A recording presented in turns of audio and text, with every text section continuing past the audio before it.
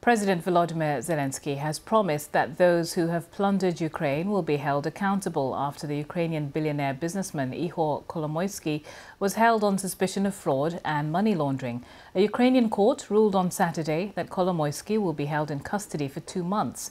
The businessman is alleged to have transferred $14 million abroad using banks he controlled. His lawyers say he will appeal against the court order.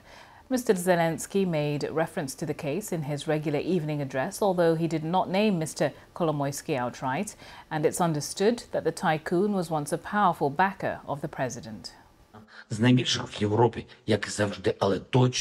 Achieving democracy will no doubt be difficult. Freedom is one of the greatest values in Europe, but without a doubt, we will no longer tolerate what have been decades of business as usual for those who have plundered Ukraine and put themselves above our laws.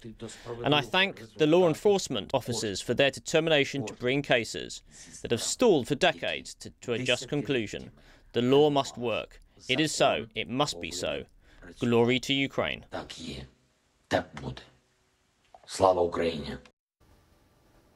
Well, Ukraine's Anti-Corruption Action Center is concerned about the transparency of the process. This is a Ukrainian NGO aiming to oppose corruption in the country. I spoke earlier to its head of international relations, Tatiana Shevchuk, in Kyiv.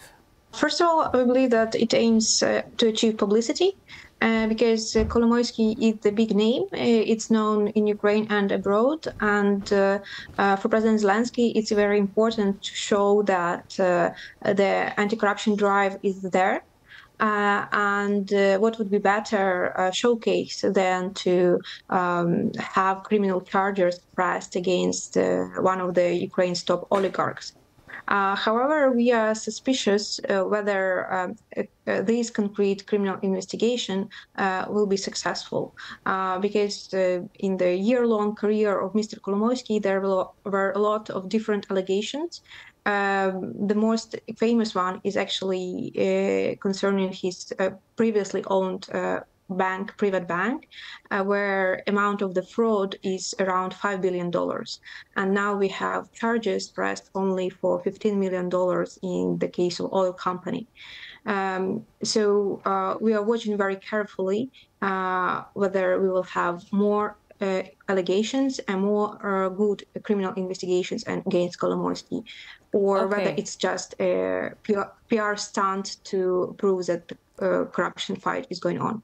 And just briefly, if I could ask, what do you see about the relationship between President Zelensky and Kolomoisky? Kolomoisky was instrumental in helping President Zelensky to come into power because he gave him necessary media coverage at the time and necessary political support.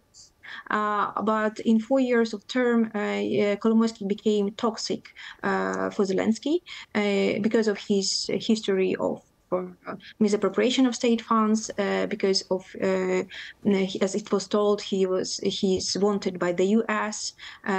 So it's not very good for Zelensky being connected to Kolomoisky's name. Tatiana Shevchuk there.